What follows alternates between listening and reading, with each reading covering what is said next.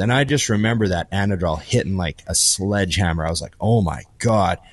It just went off the rails, like reps and reps on everything, like a whole plate on a bunch of stuff. You know, I was training with those two really good guys at the time. So like the workouts were just nuts. We were screaming in each other's faces and just forced reps on everything.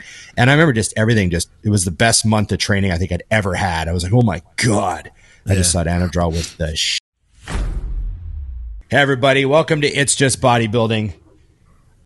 I'm here, Big Ron Partlow, as usual. Dusty Hanshaw, and the producer, Scott McNally. Fresh from Australia, we have to hear about this. Yes. Remember, like, share, subscribe, comment, and ring the bell. Ring the bell. And remember, IamMutant.com. Go to IamMutant.com. Use Dusty20 or Big Ron20 to get your 20% off. And get your protein there, your ISO Surge, your all-in pre-workout. And everyone should get on the gear. Get the gear, the EAAs.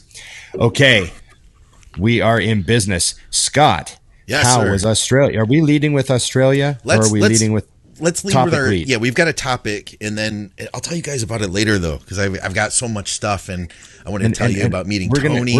All that. We're gonna be bad boys today, and we're gonna talk about. Wait, boy. Yeah. Well, I'll edit that just in case. Here we go, though. So yeah, we had a lead topic. It was from one of our questions. And if you guys want to take part in the next episode, just comment below or comment on Patreon. And I have a thread up over there for our Patreon people. You guys are freaking awesome, by the way. Like, we have gotten so many great comments while the show was on its hiatus for a few weeks. I mean, nobody knew it was on a break, but we were on a break. It wasn't like a break up. It was just a break. Yeah. I really enjoyed it. Question for the next Q&A. What was the moment in your history of PEDs where you were a little shocked or spooked and even said, man, I am on some serious crap right now? Yeah. Ooh, yes. So I did a pre-coverage of this to the guys, and I don't have anything where I was taking a ton of stuff because everyone knows I'm a liar. Liar. But what I do have is a lovely experience with a injectable Winstrol into my tricep leading into the 2013 USAs. And it was one of those ones where I always, Ron, you'll love this, but I never take my own shots. I have people give them to me. And of course you do. Of course you do. And I had an injection in the tricep. I was watching a show, and she went off to bed, and I sat there, and I was like, ooh, like instantly. Hurts. Just 1 second. I don't doubt that at one point in Dusty's life, he had a minimum of 5 registered nurses that he could have called to come over to his house. RNs, not just girls that'll give him shots, but he would have RNs, at least 5, that he could call at any point in time. They'd be like, oh yeah, sure. Like, it would be no big deal. I just had to point that out. It's not even wrong. I can't even argue. I'm just nod and keep going. Okay. So move forward. So I'm like, all right, you know, and you've all had a painful shot, and you're like, this one was throbbing, and I'm like, okay, we might have a problem. So I look at your heartbeat in your tricep, and it's literally immediately bigger. Yeah. Oh, okay? God. I mean, immediately. Like, so we got a bleeder. I'm like, okay, we got a bit of a problem. And of course I'm thinking to myself, like, all right, well, there's nothing I can do. I basically just injected, milk and glass into my arm. I mean, that's essentially what it's WD-40 and glass. WD-40 is essentially what. That was the old fear back in the day, was that fake Winstrol would be WD-40. Was it really? That was the old fear. I never heard this. Oh, you got to be careful. Look at WD-40. They look really cool. I thought it looked like milk. Like it's the like only white. reason that you could tell the difference between WD-40. Oh, sorry, not WD-40. Winstrol. Armorall. Sorry, same. The only reason you could tell the difference is because Armorall doesn't have glass shards in it, and Winstrol does. Armorall's a little smoother, to be honest. Way safer, and you're going to glisten on stage. So not that anabolic, but pretty good shot. See, I mean, not that I've ever tried it, but I've heard. So, anyways, that was the old it swells up like crazy. Yeah. It's enough pain that I have to keep it moving. because I'm like, all right, I'm not going to the hospital because, I have friends that'll just bring me drugs to the house. It'll be fine. So I just said, all right, I'm going to need a pain med, and I'll figure out, obviously, what else I need once I buy you some time. Yeah. Yes. So I decided to go to Walmart and just check out things on the shelf, moving them around up and down. And, people were like, oh, that guy's on some serious drugs walking around in here. Yeah.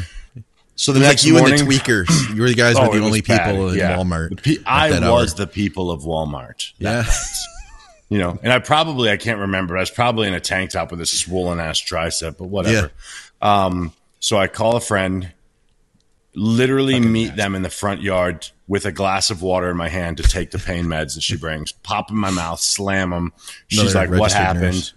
So she was actually, that one was actually, this one was better because she could write scripts. So anyway, so she wrote me the script for the infection actually while I was there. Fun fact. Nice.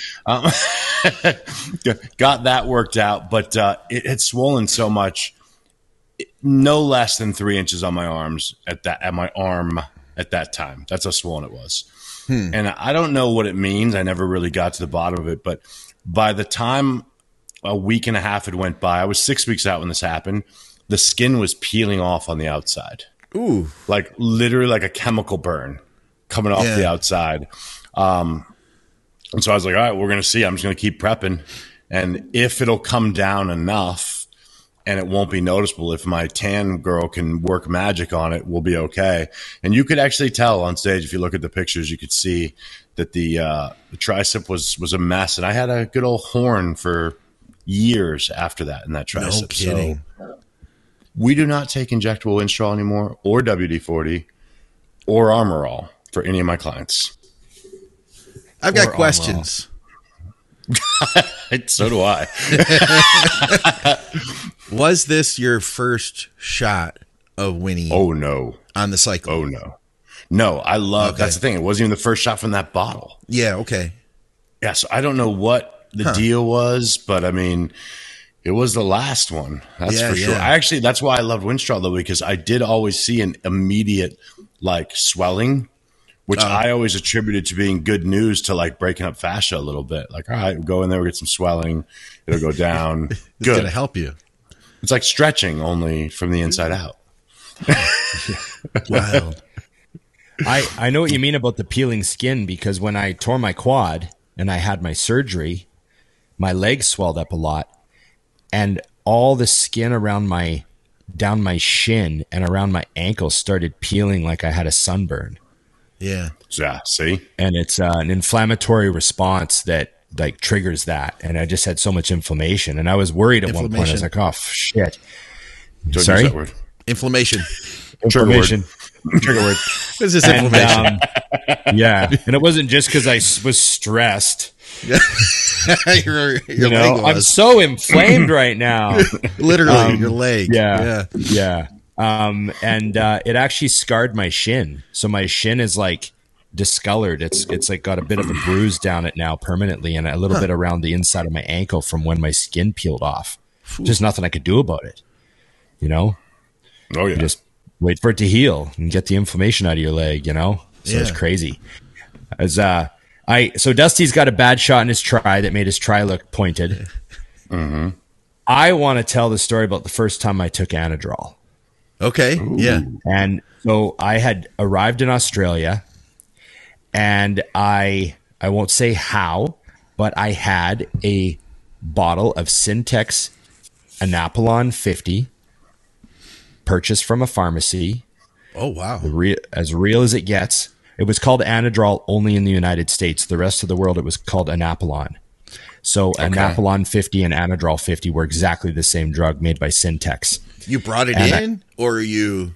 I would just say it. I had it in my hand. You had it. So, you had it. Okay. It was there. I had a bottle of Syntex and Anapolon 50 that was from Hong Kong. Oh, okay. Gotcha. I may have been in Hong Kong previous to that, but I'm not saying that those two are connected. So that was a ballsy move. Now that I've been through Australian customs, by the way. Well, this was the 90s. It was a little, I don't know. It was a different time. Anyways, I'm there, and I think to myself, okay, I got 100 tabs and they're 50 megs each. Yeah. So I'll do one pill at a time for 25 days. And then I'll wait. And the next time I do a little cycle, I'll pepper that one with 25 days of Anadrol. I'm thinking to stretch this bottle out over like a whole year, right? That's all and I'm backpacking. I don't have a lot of money. Yeah. So I'm thinking I'll use the Anadrol. Like I'll get a bit of test off somebody, and then I'll just sprinkle the Anadrol in like in the middle of the cycle, Yeah. First time I think I might've been taking a couple 100 milligrams of test a week, I didn't have any money. I was like broke. And I sprinkled the Anadrol in the first time I ever took Anadrol. And I remember I would have been 20 years old, 19 years old, 20 years old. And my dumbbell shoulder press just went wild. Like I remember I was doing like the 110s and I threw the Anadrol in, and I was doing the 135s. And this was in like 95. I remember kicking up the 135s and just pressing them. Like no spotter helping me get them up. I just had this dumb farm kid Anadrol strength. Like it's one thing to be able to press them, but I was just grabbing them off the floor, putting them on my knees, kicking them up, bam, bam, bam. And like I look back and like I think when I was 20 years old, I was probably the best dumbbell shoulder presser of my entire life. I don't think I got any better than that. Yeah, I just started getting hurt. Just started wearing shit out. But when I was 20, I was like strong as shit on those. And I just remember that Anadrol hitting like a sledgehammer. I was like, oh my God. It just went off the rails, like reps and reps on everything, like a whole plate on a bunch of stuff. I was training with those two really good guys at the time. So like the workouts were just nuts. We were screaming in each other's faces and just forced reps on everything. And I remember just everything it was the best month of training I think I'd ever had. I was like, oh my God. I just thought Anadrol was the shit. You were not wrong. and after I finished that bottle, that whole bottle was amazing. I never took it for a few years. And then all the underground stuff shows up. Anadrol was never that as good. I know it's the first time you take it, but it's still nothing compared, man. Nothing compared. I had a face like a pumpkin. Yeah. That's the best part. Oh, I was so... Everyone was like, you're huge for... How old are you? Yeah. I can't think of anything where I really felt like that. I mean, there was moments. I guess like my first real cycle... I remember I bought everything at once, so I had it all ahead of time, and it came to me in a. Do you remember the old plastic VHS boxes? Like, your VHS would come in like a sleeve type box, but then you could get the nice ones that were like hard case plastic. All the Disney movies. Yes. So I got one of those. The porns. And it was Disney and porn. It was labeled. They dictate the market. Wedding Video Volume 2 is the way it said in the mail and customs and all of that. And I remember opening that up and having a couple vials of test and some D-ball in there and some Proviron. And I was like, man, I'm on it now. That was the one time. And the other time was literally like back in the 90s getting on the what was that? The androstenediol. And then they came out with the androstenedione.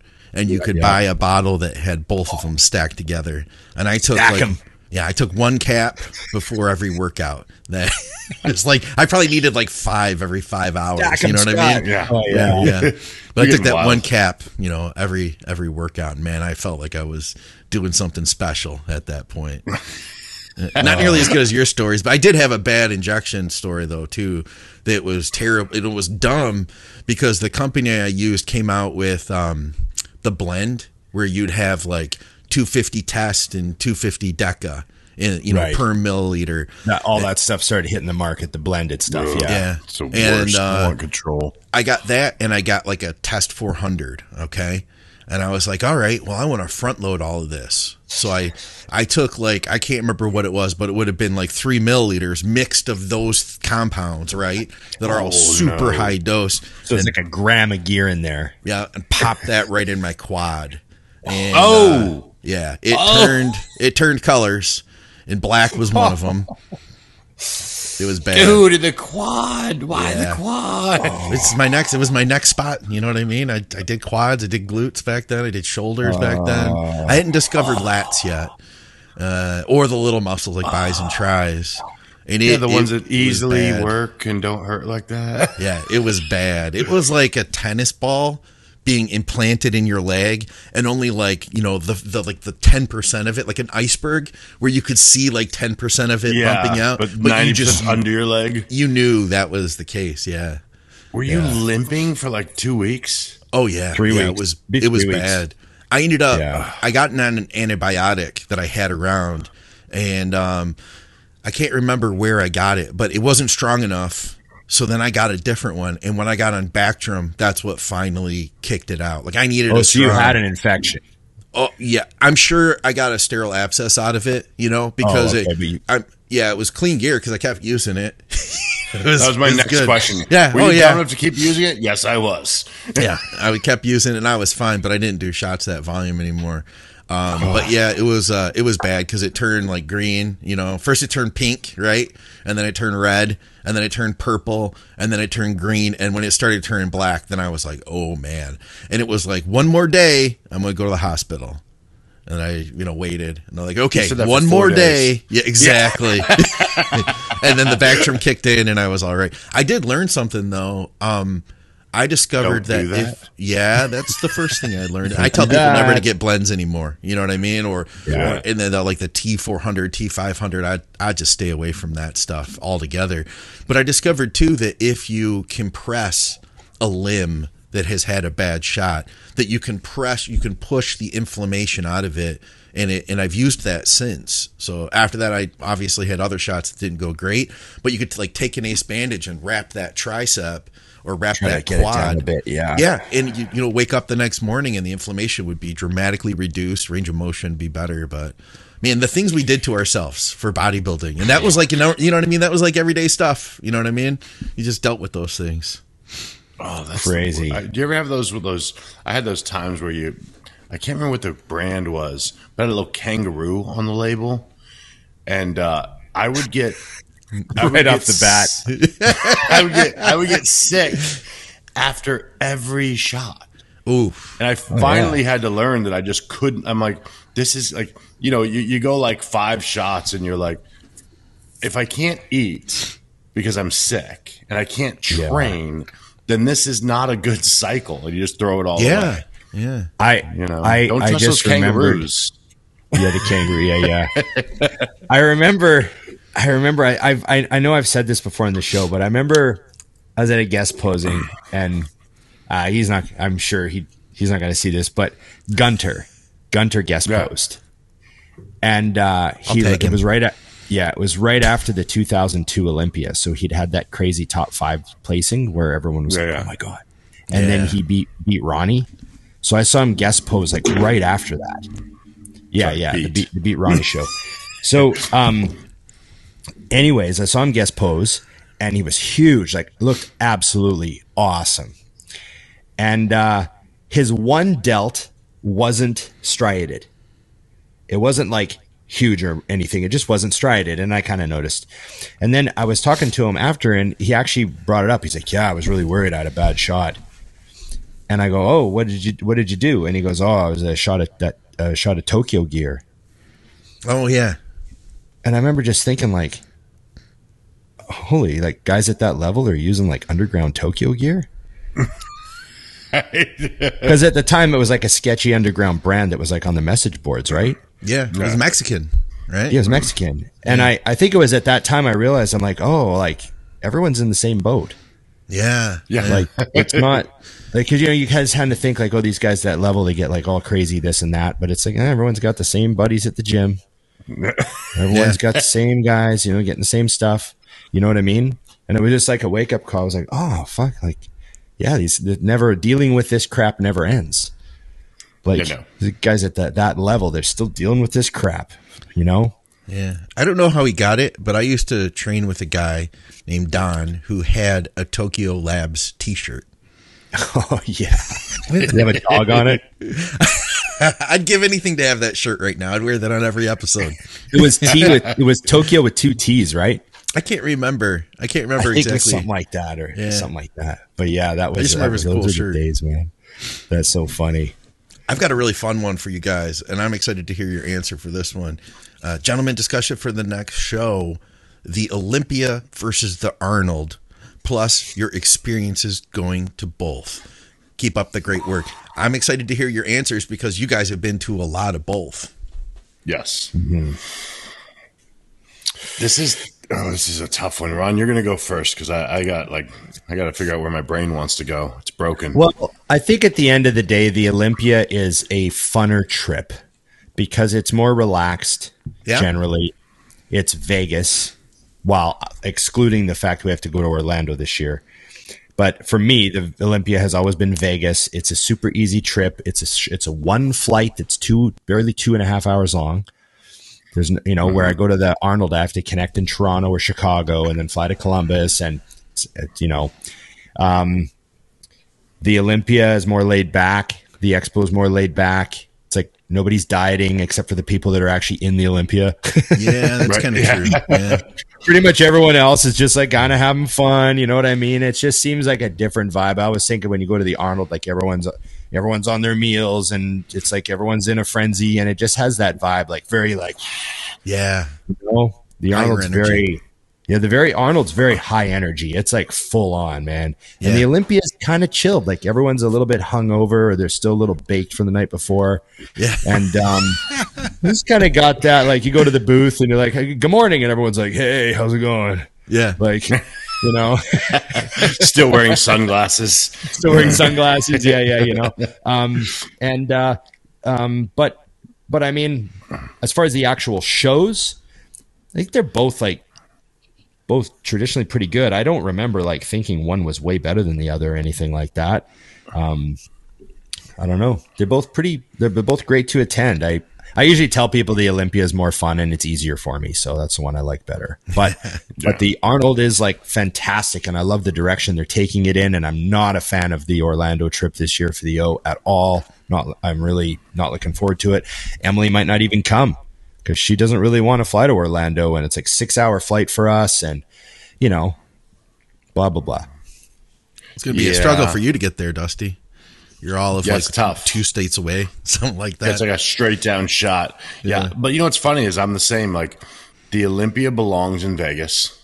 Mm-hmm. It just does. Like, and I know, before I was really into it, it was bouncing around and then it landed in Vegas and stuck because that's where it belongs. And I know why they're doing it. They couldn't get back on the schedule. This will be the last year it's in Orlando and it'll never be back. It'll be in Vegas ongoing as long as they still own it, from what I understand. So, excited for that. To answer the question, I thought just purely on my experiences, and I have memories of like that I can visually see in my head of Olympia moments taking place that blew my mind on stage. So those things cannot be replaced. So the Olympia will always be my favorite. Plus, like Ron said, it's Vegas. Like one thing I hate about the Arnold is now at this point in my life, it's a few days off of training because I'm not going to go have half-ass workouts in a gym with 10 million people in it. And I'm not in a point in my career where I'm driving 40 minutes out of town either at 4 in the morning to work out. Whereas the Olympia, I've got 30 gym options. So does everyone else. Yeah, that is cool. You can even just go down to the hotel gym. It's better. Like some of the Vegas hotel gyms are good enough to do shoulders and arms in and stuff like that.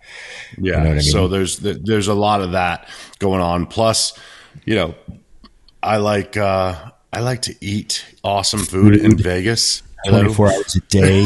Exactly. So tough to beat. So if I was going to go to one, it would be the Olympia. This year we're doing, we actually got an Airbnb so that we have a kitchen and all those things just so that Nikki can stay on plan. Her coach is a fucking, anyways. But no, that's the only thing. So I would definitely say that. Plus, outside of last year, Columbus in March. Are you kidding me? Yeah, last year was a change. Are you kidding me? Yeah, it was unbelievable. We're walking around in T-shirts outside last year. I was like, oh, shit, this global warming thing is real, but it's not.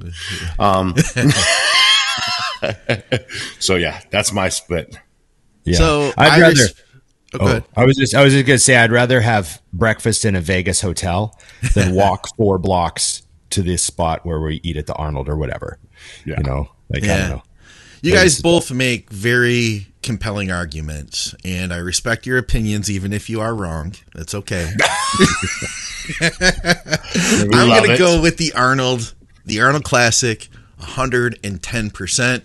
I think part of it is just that I'm a Midwest guy. So I like that bodybuilding's coming to the Midwest. I like Columbus. And part of it, I understand, is because of the experiences I've had at the Arnold.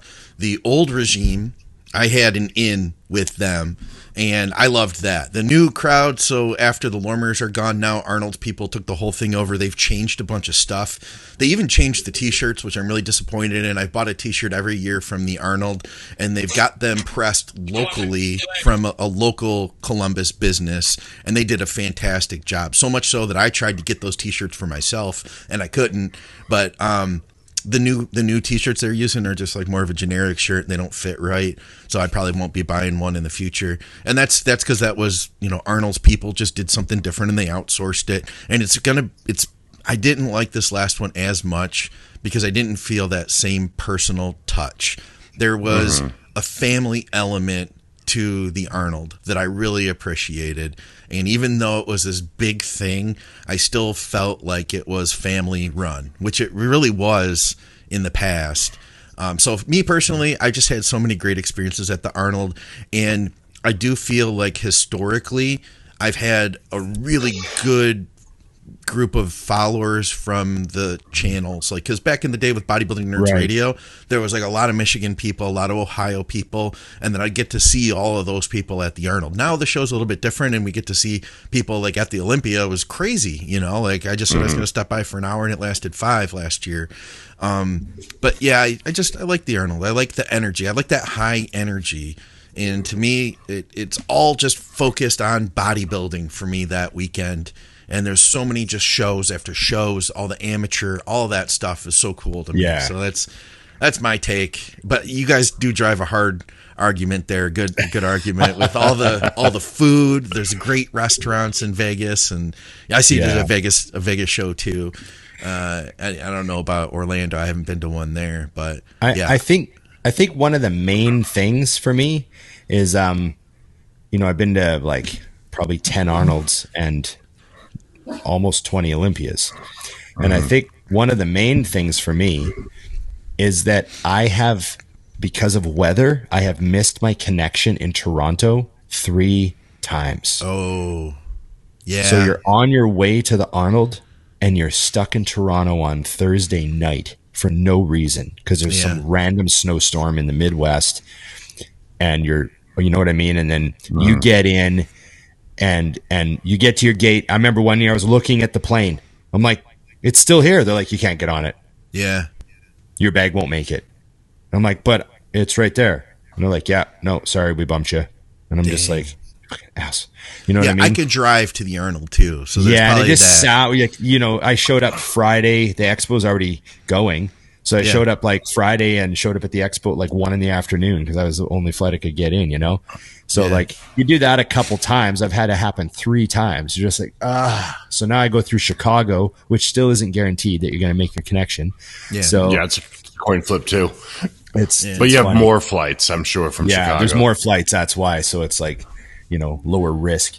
The Arnold is a straight shot down US 23 from me, and US 23 turns into like a 2-lane highway in the country with cornfields all around. So once I get out of Detroit and through Columbus or through Toledo, then I just get on, I'm on 23, and it's just a straight shot. I can listen to what I want to hear on the radio, stop at a gas station, get a coffee, or you know what I mean? It's how many hours? It's 3 hours. So it's not that long. It's a historic trip for me. Like every year, I remember like taking time off work so I could go to the Arnold and just being so pumped up, listening to podcasts about it on my way down about who's going to be there and seeing Kai Green win and shit like that, So I know for me, it's a lot of memories that I have tied up in that show, but right. That's my argument. Awesome. I'm sticking to it. I guess, also, I remember seeing Ronnie win a bunch of Olympias and then seeing Jay beat him. Yeah. And then seeing Dexter win. I was there when Dexter won. I was like, oh my God, and then I was there the next year when Jay won it back. And then when Jay gave it to Phil and did his speech about, recognizing Phil as a kid and like, handing him the title and like all that crazy stuff. And then Roden winning, like I was at all those. So the Roden show was awesome. So many huge shows. Yeah. You know? I followed Brandon so closely that year because he listened to one of our shows, and then we started getting him on our shows, and I followed him into that Olympia. Yeah, I saw Brandon pull it out, and just awesome shows. He was wearing gold trunks, and they had the gold confetti that came down when he won, and I almost felt like, man, was this meant to be here because of the gold and the gold? It was a cool moment. Maybe he got the inside word, like, hey, the confetti's gold. Yeah. Yeah, or maybe they're like, release the gold confetti. Release the gold. Yeah, they got 3 different colors up there. Yeah. So funny. All right. Let me see what else we got here, guys, because we did have a bunch here.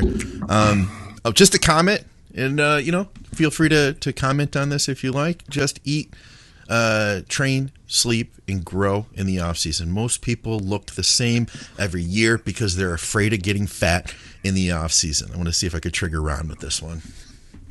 Well, it's kind of right. Like, you can't be afraid of eating. You don't want to get fat, but some people definitely eat like they're afraid to get fat, and there's a difference. Mm-hmm. You know what I mean? You have to, for sure. I look at some people's off-season diet, and I'm like, this is like a contest diet. Like you're gonna mentally fry yourself trying to do this all the time. So I definitely believe you can't be afraid to eat, but be responsible. Yeah. A little bit of that. Low. I don't know. Hey, is that not triggered enough for you, Scott? What did you want me to do? You want me to get mad about that? I wanted you to lose your mind on that one. I knew that was going to happen. Yeah, you did. Dusty, you're better at triggering Ron than I am. All right. Dusty's going to actually try, and it's going to be bad. Every time he tries, it works. My neck. If he's going to try, I'm in trouble. All right. You get best reviews when you go off. Here's a really good one for both you guys. I love this question. I'm getting ready for my first show in April, but I got to ask, and this is a halfway serious question. Do I need to be worried about my nuts falling out of my posing trunks? Do the trunks fit? Yeah, make sure your trunks fit, because and also, is this a guy or a girl? Anyway. So I have seen a couple of suit malfunctions. Yeah? Okay. And I would say that in every case, it all started with me wondering, this guy's trunks don't fit him very well. He should have different trunks. And then something happens. So that's usually a precursor. Like, make sure they fit. Are these guys not practicing? I mean, like, I would be at home try them on, walking around doing the house my posing in the house. I'm like, nut fell out. Probably shouldn't wear these. Just a thought. No? Do you suggest people put their trunks on to practice? Because a lot of times guys are just like in their boxers, Oh, no. I even ask clients to do that. Yeah. As they get closer, I want to see what you're going to look like. You can buy practice trunks if you want, but I like to see trunks, because they wear boxers and like up to their hip, and I'm like, I can't even see your conditioning. Yeah. And don't you dare send me pictures like with a squiggle on your nuts. I don't want to see that either. I remember. I got to tell this story because I just remembered it. It just came back to me. Got him. I'd blocked this out of my memory because it was so traumatic. And I just remembered something.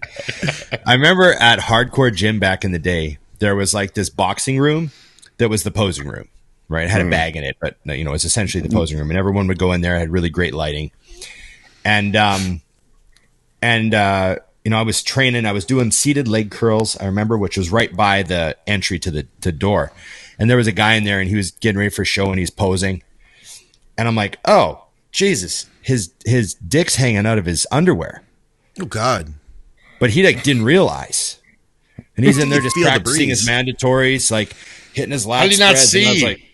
I was like, oh, God. And then I didn't want to say anything. I'm like, well, he's in there all by himself. I'll just move over so I don't see anymore. Yeah. And then this one dude that trained there, he comes over, he's like, that guy's dick's hanging out of his shorts. And I go, well, I'm not saying anything to him. I'm just like pretending I didn't see it. And he was in there posing for like 20 minutes, his dick hanging out of his underwear. And no one was in there, but I was just like, Jesus, I wanted the posing room. I was like, I just got to wait for this guy to come out because I can't walk in there. No. Jesus. I wait for him to come out. He comes out. He's like, good. Was his dick still hanging out? No, well, he was dressed, but good. Oh, wow. Be aware. Be aware. You didn't notice a breeze? Nothing? You're right. Wow. Right. It's real awkward. You're like, God, Jesus. Yeah, it's not good. Oh, everyone's got one of those. That's a rough one. Yeah, Do you guys think there'll be another singular dominant multiple Olympia winner for the open bodybuilding again? A Coleman, a Cutler, a Heath? If so, could you guys toss around a couple names, if any? I don't know if we're going to ever see another 5, 6, 7 type of thing. And one of the reasons might be that I think that the guys are collectively getting to such a crazy level of size. Like if you look at their body weights, like Samson's like 300 pounds now on stage. Like there used to just be Ronnie and everyone else was 250. Right. You know what I mean? But it's not like that anymore now. It's like 300, 300, 300, 275 at 5'6". Yeah. Right. Yeah. Like, and I just don't think that it's sustainable for the length. Like Phil Heath, I think, was an extraordinarily gifted example of not needing to take a ton of drugs, staying insanely healthy without, anything going wrong for a really long period of time. You know what I mean? Like that, those are the odds that are hard to overcome. And now with carrying all this mass, like what was Phil's heaviest body weight when he won the O? Oh, it couldn't have been above 50s. He's going to be 240s, right? Yeah. 240s. I don't even remember Phil really ever talking about his weight. He didn't have to. Yeah, that's the thing. He didn't have to, right? But now like look at like jacked and they're getting so huge. Yeah. That I just don't think it's sustainable to win 8. Like I don't know. That's just my thing. I think it all comes down to like how long can you do that at that level? And I think that, the higher the level, statistically on average, the less sustainable it is. So that's all I'm saying. And then don't mean anything bad's going to happen to them. I just mean they just get like, okay, I'm done. Yeah. Tired of this. I'm 350 off season. I just don't want to do this anymore. I don't know. Maybe also guys being able to pull more money out of their own entrepreneurial spirit, not just living off contracts, but actually able to pull money out with their businesses, making themselves into brands and cashing in more on their reigns. You know what I mean? I don't know. It's all like all the possibilities there. Back in the day, you had to win 6 Olympias to really save yourself millions of dollars. But now maybe once you win 1 or 2 Olympias, your side hustle's pulling in all your money. I don't know. You got your app going. Not even win. Look at like Nick Walker, he hasn't won an Olympia, but like tell me he's not doing better than a lot of the guys were in 2006. Crushing it. You know what I mean? Crushing it. Yeah. I think the other thing I would add is I think it's good because, you got to remember, like a lot of the guys that are watching this don't realize that guys used to go into the Olympia shooting for second. Yeah. Yeah. Like they knew they were not going to beat Ronnie. Jay is the only person who ever said he could beat Ronnie and hunted him. And the rest would literally, one of my favorite scenes, which a lot of the guys that listen won't know about this, when they did the challenge round and they had Triple H interviewing guys backstage and everything. And they were trying to like pump it up a little bit more on the live. And Triple H was like, so Dexter, what do you see going down? And he goes, all I'm saying is I'm getting second. And Triple H goes, second? And he goes, man, that's Ronnie Coleman. That was his answer. Yeah. Like, he was not beatable, and they knew it. So as a fan, look, we went to the show last year, and I have no idea who's winning this Olympia. Yeah. Whereas when Jay started winning, I was like, well, Jay will win.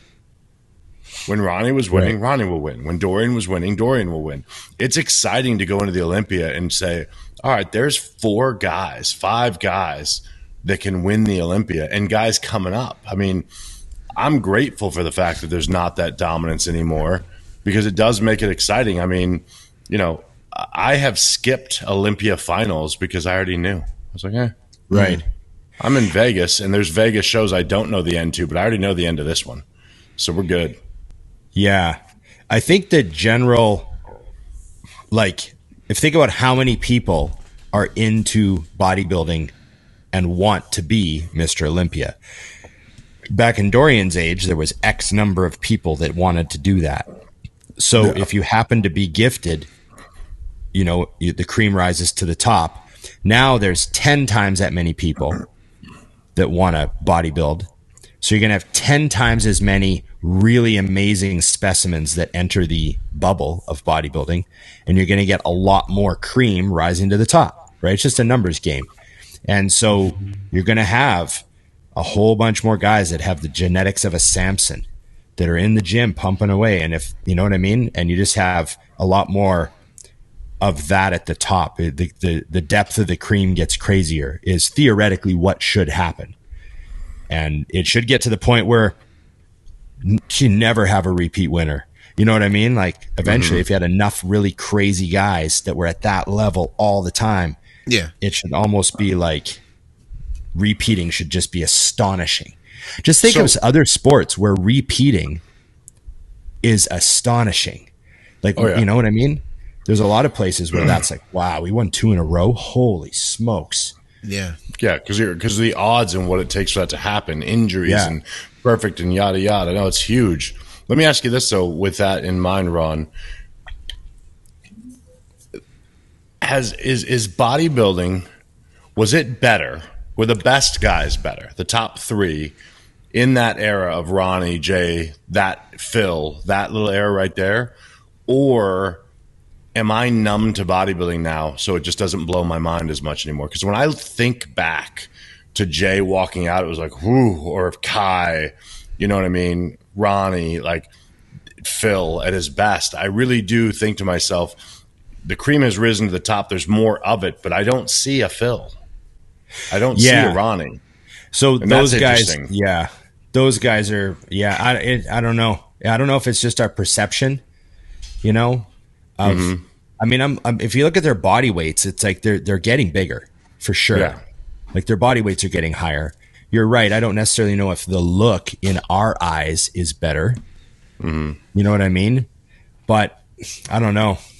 It's a trippy thing, because I look back, like when I was a kid growing up, there was a guy in my gym that was just a freak. And I was like, man, one day, you know what I mean? And then I got good at bodybuilding and got really big, and I saw pictures of him back from those times. I was like, oh, he was never very big. Right. It's just my perception of what a freak was incorrect. You know what I mean? And I kind of feel like that's why there's confusion, because there's still guys now that are like, and I say this respect, but they're like, man, Ronnie Coleman couldn't stand with Nick Walker. And I'm like, and Nick would tell you that, come on. You know what I mean? Yeah. So it's understanding what the levels are, but it would be fun, I guess, is what I'm saying, is to have a couple of those guys come out, because it was fun in some levels for the Jay and Ronnie show every October. Oh yeah. It was like, here they go. I mean, for a while they only put those two on the poster. Remember? Yeah. it was like it was a boxing match, but it was bodybuilding with 15 other guys. All right, how about this one, guys? He says,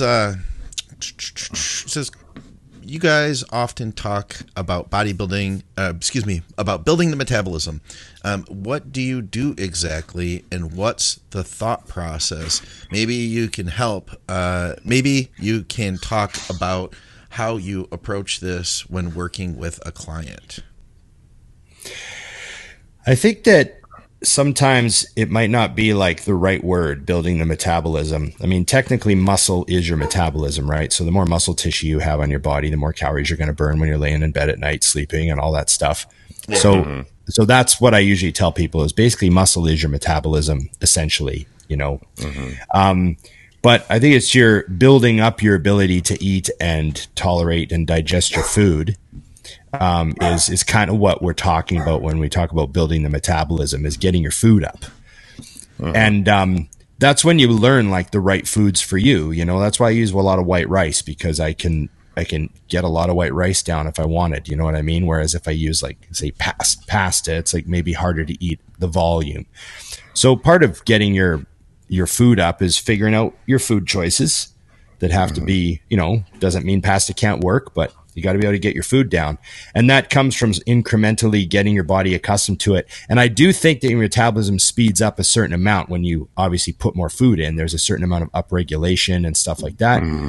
But it's not like it's magical, like we can just get your metabolism to double or anything like that. But yeah, it's getting your food up and being consistent with it, which is work. It's hard work. It's not easy. Yeah, I think you know, and you really nailed everything that needed to be said. But the only thing I would add in there is it gets confusing for people, like you said, when we're talking about, because it does sound like we're changing the way your body functions, and that's really not the case. We're just helping your body get used to utilizing food better. And that's why, for example, if your calories are really, really low and you're in your off season and you're not in great shape, and now you need me to get you in shape, I only have one option. Yeah. And that is to put you through hell, you know, and it's an unnecessary hell.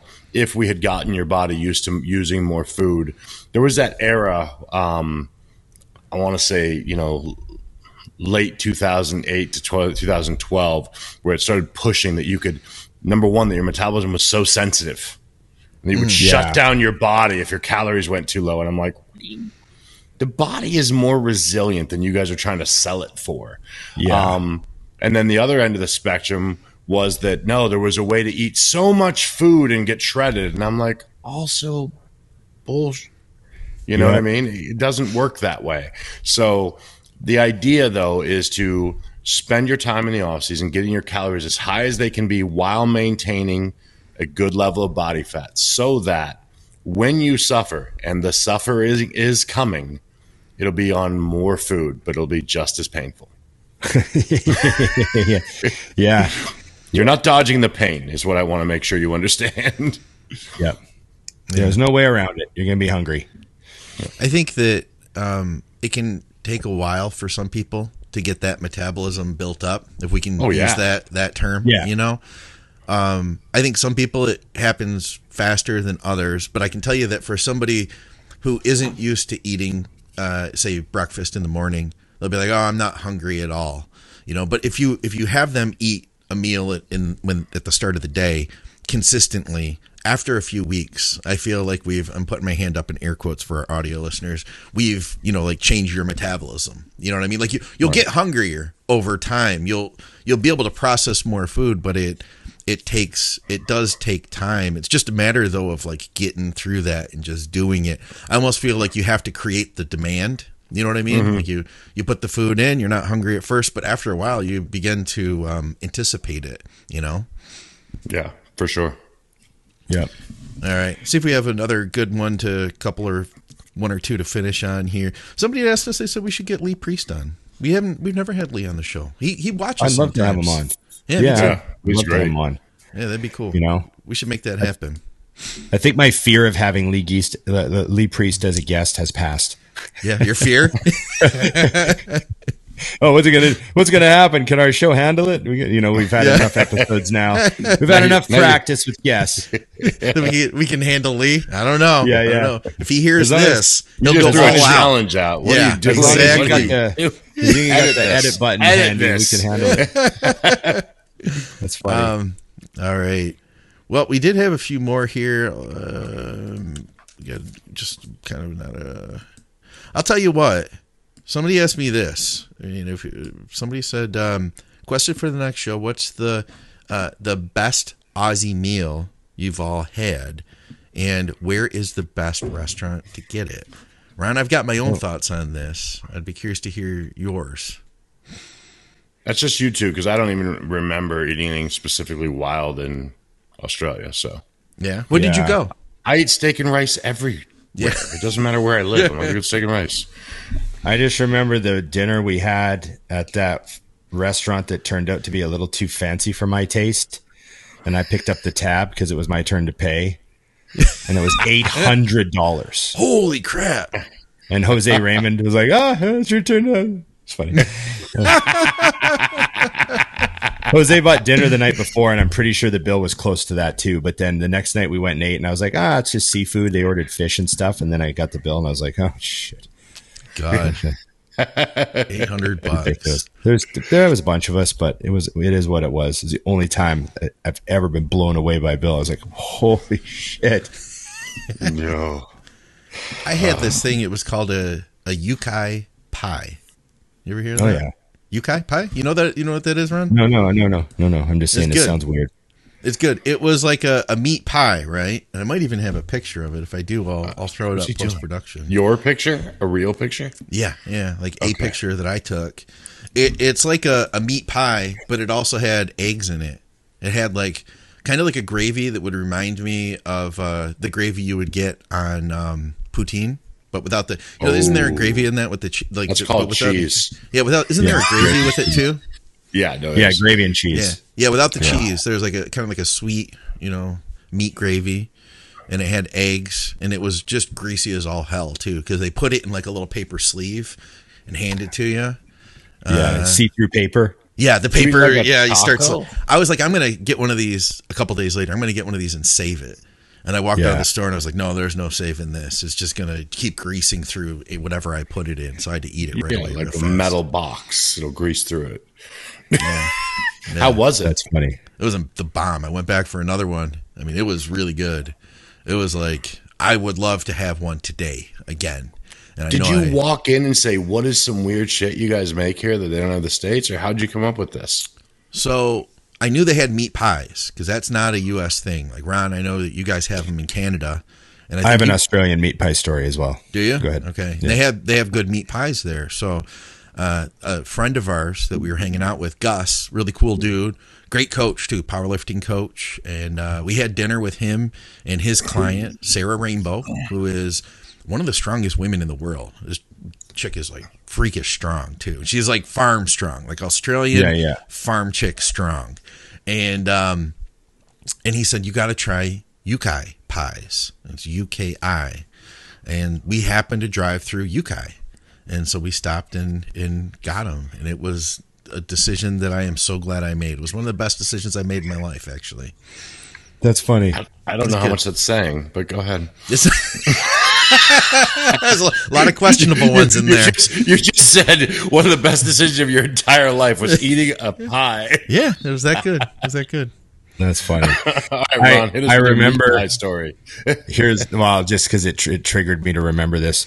Victor Richards guest posed in Australia in 1995 when I was there. I was just showed up there for a couple months, and Victor Richards came through town.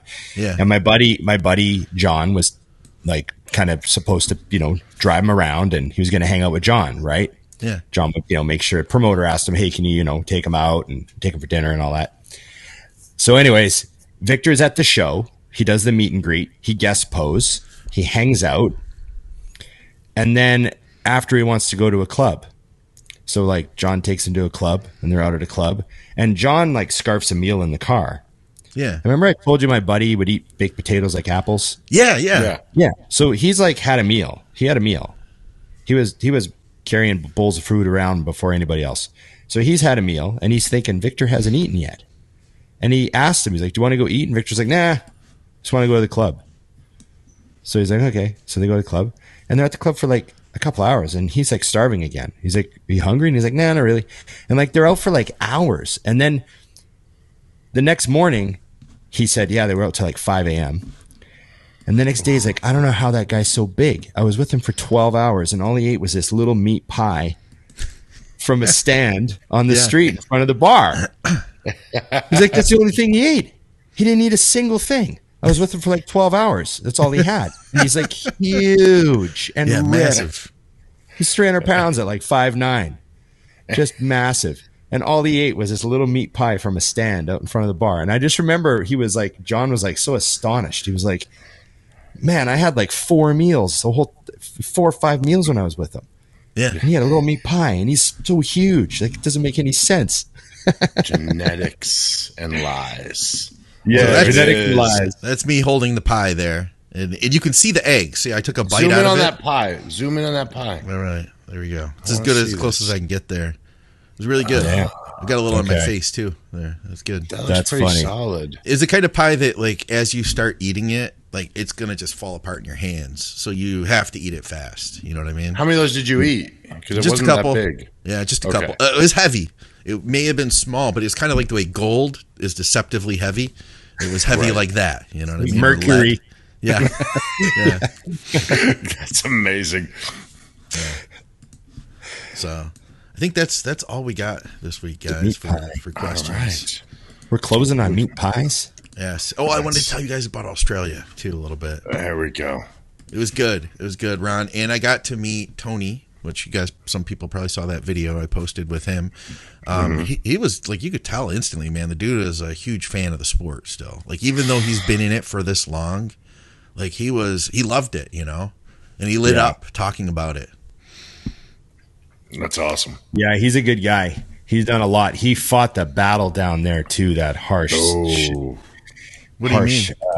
well, that whole situation they had down there during the couple of years ago. Oh, yeah. during the government tyranny days, Yeah. Yeah. tyrannical rule days.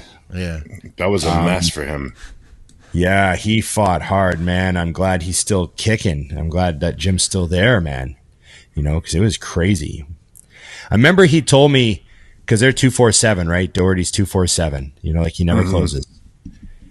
And I remember he told me that the day he opened, he vowed he would never lock his door. Like he would always be open, right? So he opened, and it's Doherty's 247. And he said to me that he symbolically went, because there's a river right, like pretty close to the gym. And he said he went down to the river the day he opened, and he threw the keys in the river. He's like, never closing that, never locking the front door. It's like, oh, you know, I don't know if it was his extra set or something, but he threw a key in the river just to like never shut. And so that's why, one of the reasons why that was so brutal for him was because that was actually one of his like mission statements. Yeah. Right. Oh, You know, everyone else closes, you know, 11 to 5 or whatever. Right. But for him, it was actually like part of like everything about that gym was it will never close. It will always be here for the bodybuilders, you know, like no matter what. And it was like part of the whole concept like 30 years ago when he opened or whatever, 20 years ago. Yeah. So it was like extra personal for him, you know, but he's a great guy. I trained there, and I trained at Eugene Tao's gym. So he's a great educator in Australia. I first saw him with John Meadows on some Meadows videos. John had gone over there to do like seminars with him and stuff. He has this entire gym. It's completely private. Okay. Yeah. Like, you sent me pictures of it. It looked pretty cool. Yeah. Let me see if I can pull. This is like the studio portion of his gym, but you can see the studio is like set up right in the middle of all this equipment. And this is like totally private. He has soundproofing through the ceiling and the walls and everything. So you like, it doesn't have that echoey feel that you get in a gym normally. So you can record and stuff, and you can speak at a normal voice. It's pretty cool. And he had like a whole wall of Nautilus machines. Have you guys seen this one? This thing was the freaking bomb. Oh, that's an old pull down, isn't it? Yeah. Let me go back to that. He's got this old pull down, and it's supposed to be a behind the neck pull down. But if you sit on it facing away, it's great for pulling to the front. That's funny. Just got a nice smooth move to it. Is that all it is? Yeah, really good feel, and it pulled down to a really good spot. And he had all these different Nautilus machines. He's one of those guys that is on like their version of Craigslist, you know, like every day just hunting, searching and stuff. So it was cool though. I got to do all of that. Victoria did her talk. I have to send you a clip still, Dusty. I have a clip of her laying down the laying down the truth to everybody over there. That's awesome. I got to see that. About what? It was an evidence-based conference. And one of her big points was that a lot of the people, like basically she said that, you know, the education that we do a lot of times in fitness it's kind of an indulgent thing. We get to study the things we want to study, and you haven't had to take like advanced statistical analysis classes, the stuff that really sucks, but is the foundation for understanding how to read studies. So we have all these people who are running around quoting all these studies, but they don't really have the foundations of education to understand a lot of times what they're saying. And they're purporting all these, facts. I put my hand up in air quotes, facts, when the reality is like, they don't always understand where they're coming from. She was specifically talking about why it might not be a good idea to base your training around your menstrual cycle for women. Because there's a whole movement that like you need to adjust your training based off of where you're at in your cycle. Oh, right. And yeah. So I know she was saying that like, there's no science to really say that you should do that. Yeah. Right. Yeah. I get it. That creeps into like the micromanaging of so many things. And I just, it like I said, spreadsheet bodybuilding can get very, very out of control. So, okay. Yeah. Interesting. So it was cool. Send it to me too. I will. Yeah. I will. So it was cool. We got to go the last few days. We went to a cabin out in the Gondwana rainforest, and it was awesome, man. I mean, the cabin was like, I think $80 US per night. So it wasn't like a fancy place, but there was in the rainforest, there's a waterfall on the property. We were collecting quartz crystals. We were finding crystals in the creek and stuff, in the river and stuff. There were wallabies that would just like hang out on the property and graze. Parrots in the tree while we're like cooking our food and stuff. We went hiking a bunch. It was cool. It was really nice. It was fun. That's awesome. It looks like you had a blast, man. There's so much to do there. I mean, it's such a cool country, dude. Yeah. It's outrageous. Did you drive when you were there at all? Yep. Yeah. How was that for you? Because like I was scared at first. Like I was worried the night before. Like we rented a car and we had to drive, I don't even know, a couple 100 kilometers out of town into the mountains, into what turned out to be like these crazy little winding roads that were literally just one lane. Like you have to pull off the road to let somebody by.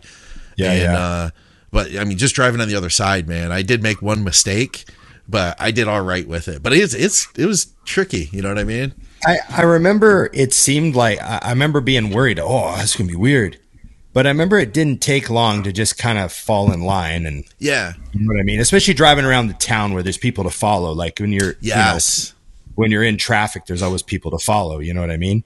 Yeah. But sometimes if you're going down like a residential road where there's no line on the road and you just kind of find yourself driving down the middle of the road. Yeah. I remember like that sort of thing, I screwed up. You get used to it. I didn't have a standard. Time. I had an automatic, so I didn't have to worry about the shifting with your other hand because the pedals are the same. Yeah. Yeah. A lot of people don't realize the pedals are the same. They don't change order, but the shifter will change, obviously, sides. Yeah. So that's the other thing. Yeah, I had an automatic, so that made it easier. Yeah. And I did mess up on the inside of the car, like the way you roll your windows down. You're used to like going to the the left side. You know what I mean? To roll your window down. So that was screwy. The turn signal's on the other side. So I'd go to turn and I'd put on my windshield wipers. The wipers? Yeah. That's awesome. I would do so much shit. Oh, yeah. I'd be like, oh, yeah, going to change lanes. Boom, wipers are on high now. Oh, shit, every time.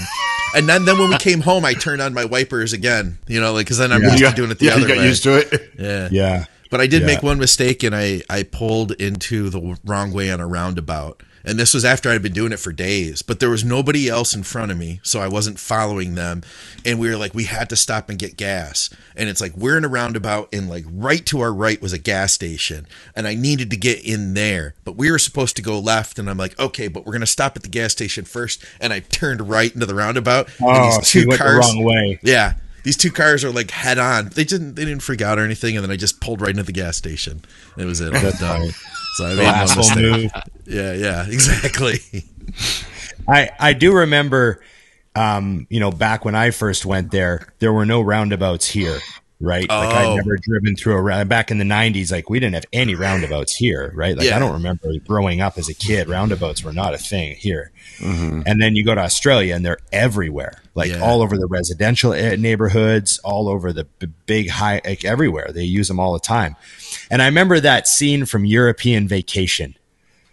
Remember Chevy Chase? You know, he got stuck in it and kept going around, right? Yeah, I remember they're in Paris and he can't fit, or London or Paris, and he just can't get out of and it just did there. You know, the sun starts setting and he's still stuck in the roundabout. Like, hey kids, just give me a second. I'm gonna, you know, like I just remember thinking of that when I was over there learning. Me too, actually.